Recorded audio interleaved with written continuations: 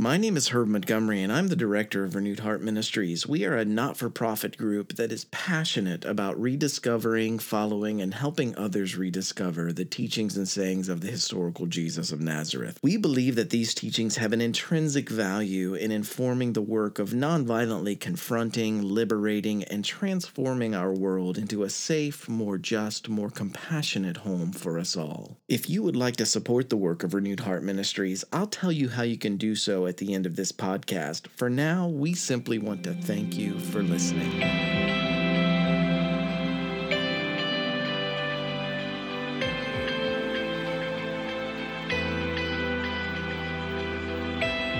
This is Herb Montgomery from Renewed Heart Ministries, and I want to welcome you to episode 186 of the Jesus for Everyone podcast. This week, I'm actually in Silver Spring, Maryland. We're recording from a hotel room, so again, it's going to sound just a little different, but we'll be home to record one of these podcast episodes one week, I hope, coming up soon. The title this week is The Beatitude for the Eyes That See, or as I'm calling it, God in the Othered. Our feature text is Sayings Gospel Q 10:23-24. Blessed are the eyes that see what you see. For I tell you, many prophets and kings wanted to see what you see, but never saw it, and to hear what you hear, but never heard it. Our companion texts are Matthew 13, 10-17. The disciples came to him and asked, "Why do you speak to the people in parables?" He replied, "Because the knowledge of the secrets of the kingdom of heaven have been given to you, but not to them. Whoever has will be given more, and they will have an abundance. Whoever does not have, even what they have will be taken away from them. That is why I speak to them in parables. Though seeing they do not see, though hearing they do not understand or hear. In them is fulfilled the prophecy of Isaiah. You will be ever hearing, but never understanding. You will be ever seeing, but never perceiving. For this people's heart has become calloused. They hardly hear with their ears, and they have closed their eyes. Otherwise, they might see with their eyes, hear with their ears, understand with their hearts, and turn, and I would heal them. But blessed are your eyes, because they see, and your ears, because they hear. For truly I tell you, many prophets and righteous people long to see what you see, but did not see it, and to hear what you hear, but do not hear it." Luke 10:21-22. At that time, Jesus, full of joy through the Holy Spirit, said, "I praise you, Father, Lord of heaven and earth, because you have hidden these things from the wise and learned and revealed them to little children. Yes, Father, for this is what you were pleased to do. All things have been committed to me by my Father. No one knows who the Father is except who the Son is except for the Father, and no one knows who the Father is except the Son, and those to whom the Son chooses to reveal him." Then he turned to his disciples and said privately, "Blessed are the eyes that see what you see, for I tell you that many prophets and kings wanted to see what you see, but did not see it, and to hear what you hear, but did not hear it." This week, the reason I'm in Silver Spring, Maryland, is I'm at a conference on nonviolence and the atonement. I'll be speaking on victims of violent atonement and the hope for change on Sunday morning. But here on Friday night, I gave a response to one of the talks this evening. The keynote speaker for this event is Dr. Gregory Boyd, and I'm hoping to share a little bit of not only a critique of violent atonement theories, but even some critiques, some womanist, feminist, black liberation theologian, queer theologians, some of their critiques of even nonviolent atonement theories, that solve it for people in positions of privilege, but theories that don't necessarily improve the lives of those who are being exploited or oppressed. In our desire to abandon violent atonement theories, we have to push on to not just nonviolent ones, but nonviolent ones that are actually redemptive and salvific. So this week's saying actually is pretty relative to that. This week's saying is given in two different contexts in the Gospels of Matthew and Luke. For Luke, this is the third portion of a much larger saying that we've been considering over the last 2 weeks. And the community that Jesus sent out, it returns and shares their testimonies of success, and Jesus says these things. But in Matthew, the context is different. Part of Jesus' response is actually to why when he was questioned on why he taught using parables. So let's take a look at both. Let's begin with Matthew. Matthew's setting, Matthew, which many scholars today believe was written to a predominantly Jewish Jesus-following audience. It seems to be trying to do two things. Number one, to affirm and possibly explain Jesus' teachings to that audience in the face of their larger community's rejection, the rejection of Jesus by their larger community. And then number two, to affirm that Jesus and his teachings and the path his followers walked because of those teachings were all rooted in the long-held hope that injustice, oppression, and violence against Israel would be put right. And Jesus fulfilled that hope. This saying was to affirm the belief that Jesus fulfilled that hope. In the early 2nd century, Irenaeus tells us that those in the Jesus community who were Jewish Jesus followers, the Ebionites, they exclusively used Matthew's gospel, and that's from Against Heresies, Book 3, Chapter 11, Paragraph 7. And these Jewish Jesus followers, holding on to the great Hebrew hope of survival and liberation and restoration, they would have been deeply encouraged to hear that Jesus and his teachings were what their ancestors had been looking forward to.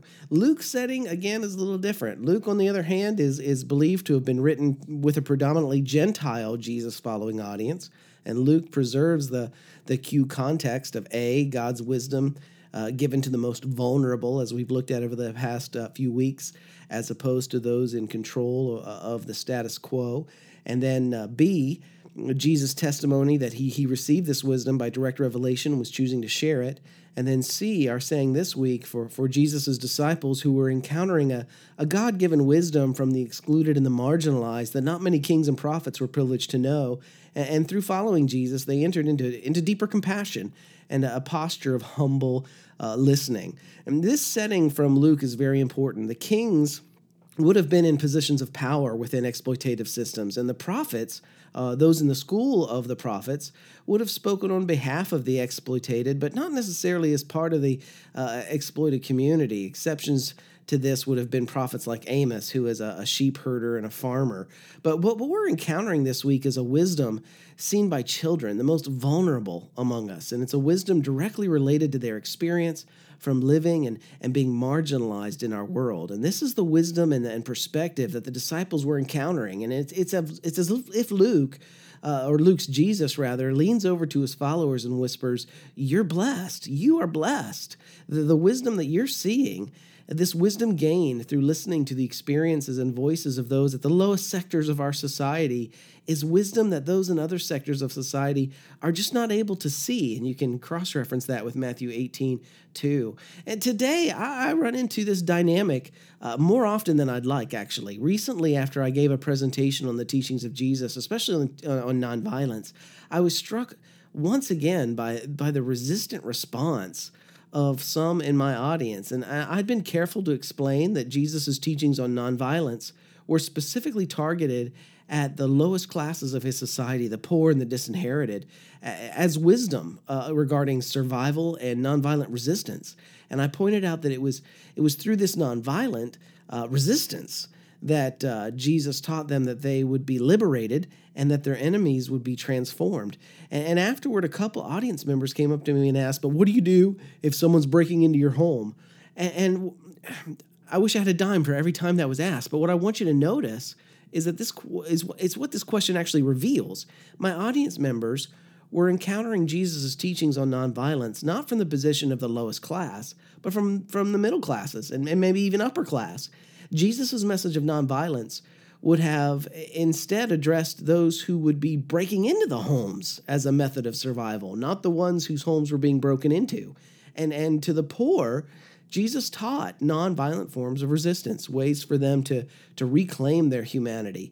And to those whose homes were being broken into, Jesus would have shared a very different message. He would have told his demographic to take our extra and the stuff of which luxury is made and put the needs of our fellow human siblings above our own comfort and share.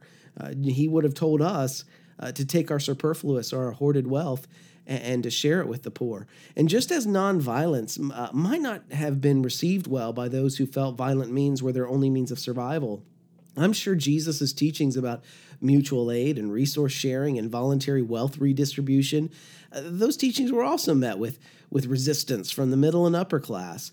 Middle to upper class church members, the ones that I recently spoke to, spent the first half of the week together, struggling just to get their heads around the Jesus that they were encountering in Matthew and Luke. And this Jesus really didn't sound the way they were used to thinking about him.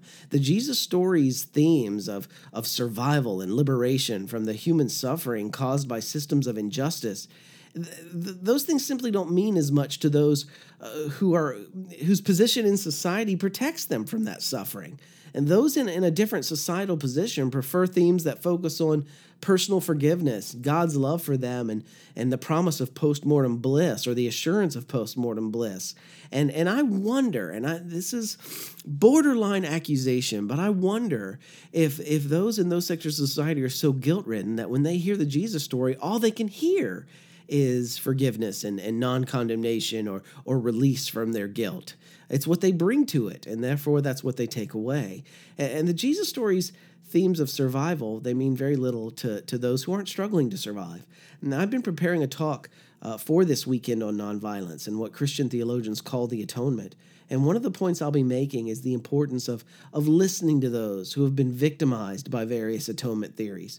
And to illustrate what I'm going to be saying, let me share with you just a little bit the experience of Garth Kazumu Baker Fletcher. And I mentioned him last week, but this is from his book. He and Karen wrote the book. Karen Baker Fletcher wrote the book, My Sister, My Brother, Womanist and Exodus God Talk. And this is from that book. Whenever I preached this passage, God is love, as a pastor, I could always expect to gain at least one new convert. There's something inviting about such love, a love which has been poured out toward us human beings first by God. For no earthly rhyme or reason, the God of the universe has loved us first, sending an only Son to die for us and become the atoning sacrifice for our sins, 1 John 4:10. And through the death and resurrection of God's Son, we might die to our sins and live in the reassurance of God's mighty love. Such is the standard atonement love doctrine, preached weekly in Christian churches throughout the world. Abiding in this sacrificial love of God, as expressed through the death and resurrection of his Son, is posited as the consummate experience and expression of a godly life. The strengths of this position are time-honored, and one conforms one's life to a model of love as atoning sacrifice. Then the complication of prioritizing, the complications of prioritizing are greatly simplified. Life becomes one's individual sense of a calling by God. Life unfolds as a conflictual and strenuous and yet not unimaginable series of testings and temptations, victories and occasional failures to do God's will. The important norm for such a life is obedience to the will of God, and the God adored and followed is regularly consulted for guidance. God's love is in such a view as love as atoning sacrifice enables one to become Christ-like because of one's willingness to die to self and rise in Christ. There's a galvanizing power in believing that even if one dies for a particular cause, all things will be all right because it's a redeeming and atoning sacrifice, a sacrifice of love freely given. Such a view of love conflates sacrificial acts, all such acts, with God's Christ-like love. The conflationary energy of such enables one to be Christ in situations of conflict, trial, and oppression, and even abuse. It is precisely in the confectionary energies of love as atoning sacrifice that its greatest danger and weaknesses reside. And Cosimo goes on to demonstrate the detriment that this gospel of love as atoning sacrifice has brought to women in domestically violent situations who are desiring to be simply Christ-like.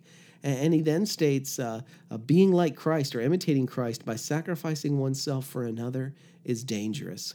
And he contrasts the above private, individual, personal way of seeing Jesus then with Dr. Martin Luther King Jr.'s reformulation of God's love. King saw God's love in Jesus, in the Jesus narrative, as including not simply his death, but also the elements of justice and social power and hope and sacrifice and a vision of the telos of community that has great potential for a healthier view of God's love. But all of this drives home the point. This reformulation is the result of what the vulnerable see. Those in positions of privilege and power in our society are so indoctrinated and socialized that they don't even see what it is, what's so wrong and dangerous about the traditional description of love as atoning sacrifice. And not being able to see it yet is a strong indication of one's need to begin looking at the Jesus story from the perspective of those to whom our society's present structure is doing the greatest harm. And as we stated last week, this means looking for God in those that we in our society today have othered. When you do finally see it, it will be as if Jesus himself is leaning over to you, saying, as to you, as he did to his disciples long ago, "Blessed are the eyes that see what you see. For I tell you, many prophets and kings wanted to see what you see, but never saw it, and to hear what you hear, but never heard it."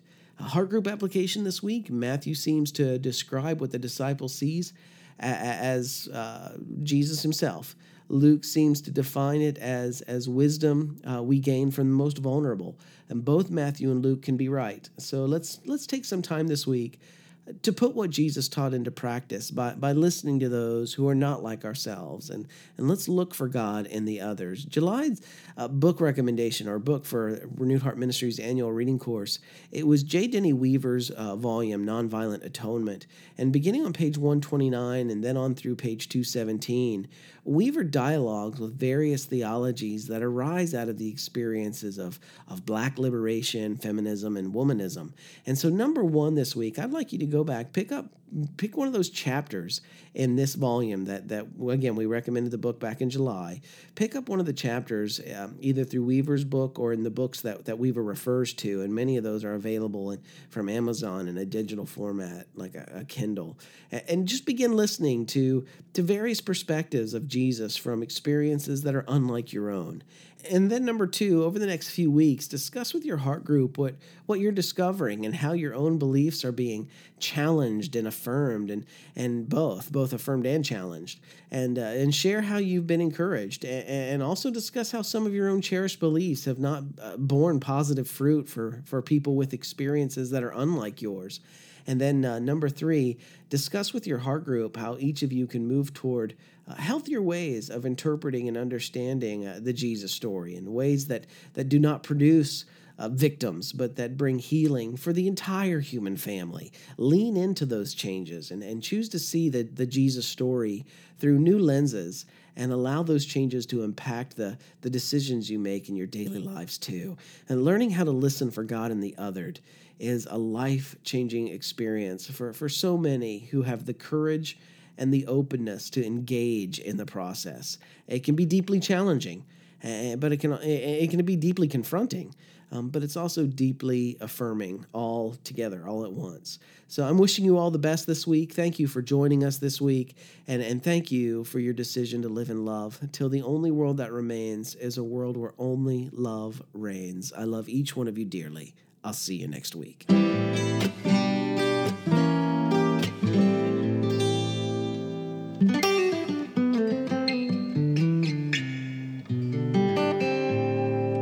Thank you once again for listening. Everything we do here at Renewed Heart Ministries, even our many educational events that we do in various venues, is for free. If you'd like to support our work, you can make a one-time gift or become one of our monthly contributors by going to renewedheartministries.com and clicking on the Donate tab on the top right.